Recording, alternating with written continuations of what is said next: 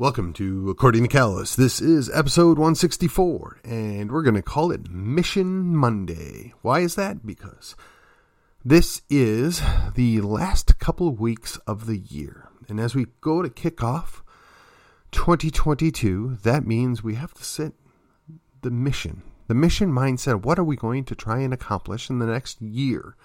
So I just have 5 things that came off the top of my list, if you will, that I'm going to share with you. So, number 1, I'm going to help my friend beat the odds. What does that mean? Well, my friend Vicente Torres has decided to throw his hat in the ring again for a city council seat. And I think that he is the best representative for the city of McKinney for a number of reasons, including he's just an average guy, just like you and me. Some would say smarter than the average bear, but certainly willing to put in the work and do what needs to be done and to bring common sense and decency to the city council chamber. We have had a string of folks that get elected and are really nothing more than a rubber stamp, and we can do better. We need to do better. And that's no disrespect to any one specific individual, but somebody needs to be able to just say no, or quite frankly, ask a question. Don't take my word for it. Do your own research. Make sure that you're comfortable and that you know the guy or the lady. I don't think there's a lady around this time, but that you know the guy that you want to go represent you in the city council. And for my time, it is Vicente Torres. Number 2, re-engage in the party. Well, I moved a little over a year ago, and when I did, I had to give up my precinct chair seat. What that means is I have no standing in the executive committee meetings, which has been a major personal challenge to me, because I love nothing more than to hold people accountable and to question the status quo, and quite frankly, to make sure that we're doing the right thing. In fact, I want the party to do the right thing. And sometimes when I force the issue or I attempt to make the party do the right thing, it does come with a personal cost to me. I can give you a number of examples, but I don't think any of you would be entirely impressed with them. Suffice it to say, the last Senate district, I kicked off the Senate district basically laying down a challenge. These are a number of issues that are coming up. It was following the zeitgeist of the day, and I challenged the Republican Party to come up with an answer, to be willing to address those issues. Quite frankly, I was fearful, and rightfully so, that the other side would capitalize on it, that they would paint us into a corner, and that we would end up capitulating, or looking foolish, or hiding, because that's what conservatives often do. They hide from the issue rather than address it and take it. And there's no reason not to. There are plenty of good conservative or liberty-oriented answers to many of these issues. And if we were just bold enough to address them and to face the onslaught of the media or the culture, we could do a better job. And we just don't. But needless to say, I took my stand, and I don't regret it. I can't say there was no cost to me, but it was important that those people at least considered that we need to have an answer. And as I get re-engaged, I intend on doing the same thing. Probably not on that issue, because that time has come and went, but there are plenty of other things that the Republican Party, or the place where conservatives hang out, if you prefer, is afraid to do those things. They're so willing to compromise. They're so willing to give away the moral high ground. For instance, if you believe that there is a sanctity of life that ought to transfer over to people that have made errors. Now, I heard a very good podcast this last week, and they talked about how biblical justice demands the death penalty. And they talked about the idea that there's pushback, even amongst conservatives or the liberty-minded individuals, on the idea that, well, we don't have good justice, so we're going to end up having bad executions, for lack of a better phrase. So we want to do something less than an execution because if we make a mistake. And the individual basically rebutted that by saying you are abridging biblical justice. You are denying the victims, the real victims, the justice that they deserve. You are indeed punishing the families and the survivors by allowing these people to stick around.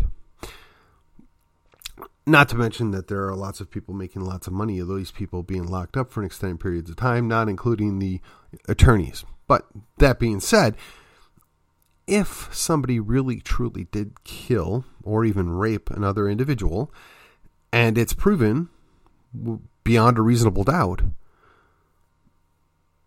the appropriate punishment could include execution. And the fact that we are so fearful to do that when we execute unborn babies at a daily clip that far exceeds what we do in an entire year of convicted criminals astounds me. I think part of the issue is there's just too much money to be made with the criminal justice system. If we were to actually have justice and we were actually to have people pay a price for their bad behavior or, compensate their victims, there would be less money in it, and the attorneys would be disappointed, and we wouldn't need as many judges, and we certainly wouldn't need as many prisons. But that's just one man's thought on the matter.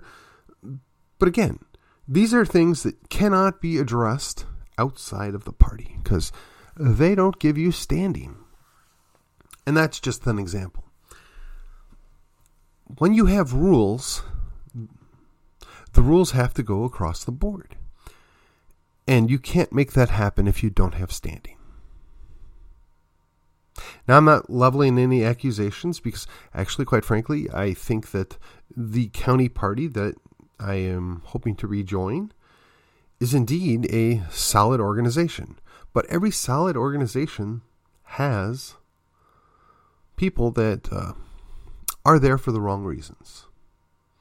Now, those people need to be dealt with in an appropriate manner, which doesn't always include kicking to the curb. I know some people that actually think that is the proper solution. I'm not convinced that's always the best solution. And directly flowing into that, right? Number 3, support the best candidates. So the temptation is to go along to get along, right? To don't change the horse in the middle of the race. Don't find a new dance partner. Don't take a risk. Better the devil you know than the devil you don't. And there is something to be said for that.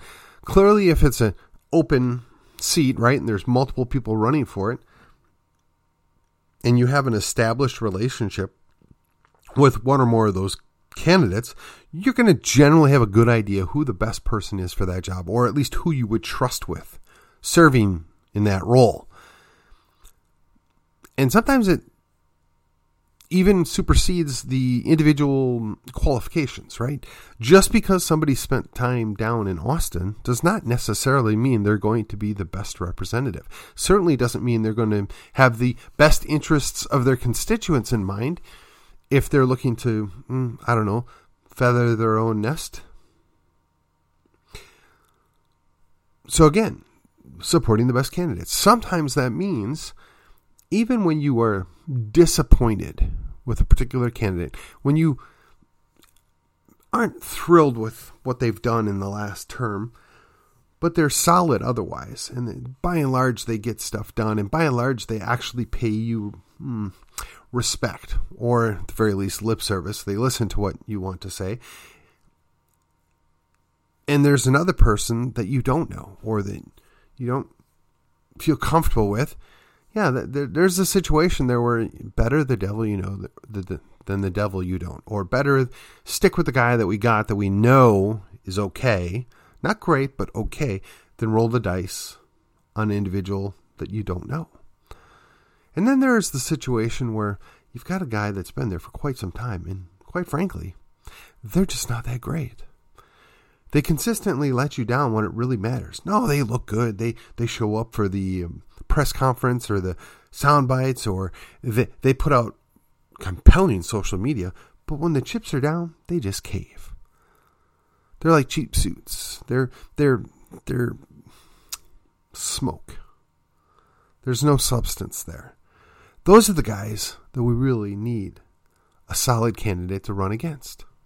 Those are the guys that are all talk and no action. I think the Texas term is all hat and no cattle, right? Those are the guys that really need to have challengers. Now, the idea is if you run a challenger and the challenger loses, but forces that candidate to actually have to, take a risk or put something down on paper or, adapt his position, then maybe it was worth it. Better still if that candidate throws in the towel and calls it a day because, well, I'm being challenged by my own party, which is very rare, mind you, but that's a good outcome. The other outcome is you go all in to beat this candidate, and once that candidate wins and he's reelected, now he knows you're a paper tiger. He knows the party doesn't have near the influence they think they do, that they're more powerful than the party. Now that to me is a danger. That is a challenge to the proper authorities, right? The party's supposed to be a representation of the people in the county, and the representatives are supposed to work for the people in the county as well as recognize the direction they're getting from the party, which is not to say they have to be in lockstep, but they at least acknowledge there's a bit of a hierarchy there and, I don't know, at least play well with others. But when they won't even do that, are we really getting what we wanted? Should we be satisfied with that? Should we not demand that we get an able-bodied person to run against a less than stellar person? Well, we have plenty of that going on. We have an open seat with at least 2 good candidates in it. We have another open seat down in Plano with at least 2 candidates in it. I'm excited that one of the guys is running because I know him. I think he's going to be better than average, but I have my concerns because he's not had that role before. Who knows? I don't know the other guy running, and supposedly there's a third person running. And from what I've been told, they're an infiltrator. And that's the other issue, right? So when you're trying to support the best candidate, you have to be careful because for whatever reason, we don't have closed primaries. For whatever reason, we find it difficult to not allow people to represent us that aren't in fact members of the party or aren't in fact in alignment with our platform. In fact, we take money from organizations that seek to undermine our platform. I'm not really sure how that works. Indeed, when you're trying to raise money, when you're trying to fundraise to take care of the party, to take care of the organization, sometimes you have to ask people for money. In fact, that's a large part of the job, is to raise money. But when you're taking money from people that seek to have you compromised, that seek to undermine you, that seek to weaken your resolve, are you doing yourself a favor? Are you not indeed opening the door to the camel? You're not just letting the camel stick its head underneath the tent. You're opening the door to them. And I mean, it's bad enough that we have candidates that are less than stellar or we have representatives that are less than stellar, but we can deal with that. But when we open the door to people that seek to destroy the party and what it stands for and the principles that we fought over, how is that a good thing? Where's the wisdom in that? I'm not sure. So it becomes increasingly difficult to support the best candidates when you have people that seek to basically empower bad candidates. Something to consider going forward. We have to check our 6. We have to clean our own house first, if you will. We have to remember what our platform actually is. Right? It's what we, the people, it's what we, the representatives, we, the precinct chairs, determine is the most important things. Now, granted, in Texas, there's 300 some odd planks, but it could probably be boiled down into 12 different things. And all these are like subheadings, if you will. And when one person or one group seeks to undermine one of those, 12 different things that all the other planks fall under, and they start picking them off and abusing them, that's an issue. That's a problem. Those are the infiltrators.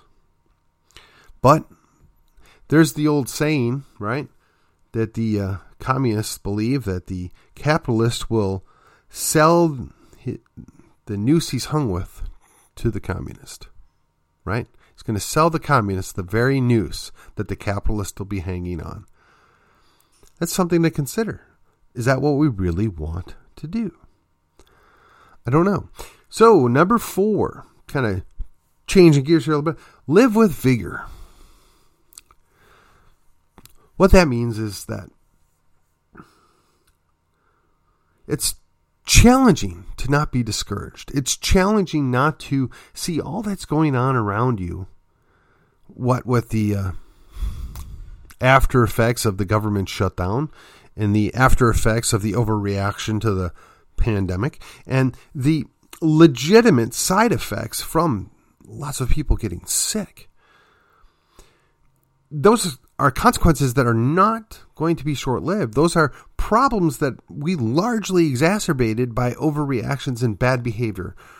Fortunately not in Collin County at the county level, but certainly at certain city levels in Dallas County and at the state level, we did untold damage to ourselves. But me personally, I was fortunate. My company kept working. We were deemed an essential company. So I kept my job. I kept busy. I took care of my customers. I took care of my company. And we went forward and we kept doing what we needed to do. And I can't say that I never got sick because I did. And I can't say that my family didn't suffer because we did. And I can't say that it's been a bed of roses, and it has not been. But we just got to keep moving, and we got to have a little more vigor. We can't stay down. We can't pretend that the end is nigh. It's not. There are lots of opportunities. We just have to look for them. We just have to work for them. We have to have vigor in what we do. And why am I using vigor? Because I can't think of another word that more appropriately describes what I want. When you have a plant and it grows, it still grows. But when a plant grows with vigor, it's growing fast. It's growing strong, and it's typically more beautiful. That's what we want. We want a life that's strong and beautiful. And you can't do that if you're always compromising, if you're always hiding, if you're not standing for anything. Now, this one directly flows into number 5, embrace the future. I don't know what the future holds. I don't know that anybody truly on earth does. But what I do know is you have to look forward to the next thing. You have to look forward to the next accomplishment. You have to work towards that next accomplishment. So for me, I've got my little old podcast. I'd like to have a couple of hundred regular listeners. I'd like to have a few thousand more downloads before now in, mid-year next year. I would like to double the size of what I'm at. Ideally, maybe I could at least break even. The show isn't free, but it's not that expensive. I'd like to make a little money to offset that, but that's a goal. That's something you look forward to. That's part of the future. You just don't know. I'm trying to be creative in what I do. I'm trying to kind of look at different things that I can do with the show because it's part of the future. It's part of what I want to be doing. I have a couple of really good opportunities coming up in the beginning of this next year, and I'm confident that we're going to be able to do some exciting things in the late spring and early summer. I know that the opportunity to lead with liberty is there. The opportunity to lead by example is there. The opportunity to project freedom to those around us is there. We have to lead by example. We have to remind people that they are still free, that their liberty is what is worth living for. Now, For those of you that aren't believers, this is, I'm putting it at the most base level, right? If you can cut out Christianity, which I don't, but if you do, you should be able to at least agree on that, right? That individual liberty is an important thing. That liberty to express yourself, to live as you want, to protect your family, to raise your family, those are all important things. Now, I believe all of life is a reflection of our Creator, but if you don't, that's fine. That doesn't mean we can't be friends. It doesn't mean we can't work together. I'm not going to debate the finer points on whatever those details are. It's not going to be a distraction in my life. I'm happy to have that discussion offline. I'm happy to talk to anybody that wants to spend the time doing it, but I'm not going to get into a debate. I'm not going to waste everybody else's time with this. There are things that are obviously noticeable if you will just take the time to look at it. I would encourage you all to do that. Do your own research. Know what you know and know why you believe the things that you believe. That is part of embracing the future. The future that is coming, in some ways, is scary. There are those that are in power that seek to expand their tyranny. They seek to enforce more controls upon us. The only thing we can do is not comply. The only thing we can do is be happy and joyful in what we do and how we live, and don't comply. Now, hopefully this will never come to a violent head, but there are a lot of people out there that think that's the inevitable outcome. But I choose to embrace a positive future. I choose to believe that if we do the work, if we stand firm, that we can avoid that. I'm suggesting that it's worth the time. I'm suggesting that it's worth the effort. I'm suggesting that if you will just have the courage now, it will require less of you later. I'm suggesting as we deal with the future and what comes upon us, we need to be prepared. Whether you believe things are always going to get better, or whether you think, well, things got to get worse before they can get better, it's irrelevant. You must do the best you can to represent. We must be patient. Well, folks, I am going to cut it short. I just don't have anything more to add at the moment. I know that the rest of the week shall be rather entertaining, and we can look forward to at least 2 more episodes between now and Saturday. With that, this is According to Callus. This was episode 164, talking about a mission on Monday, and I will see you on the other side.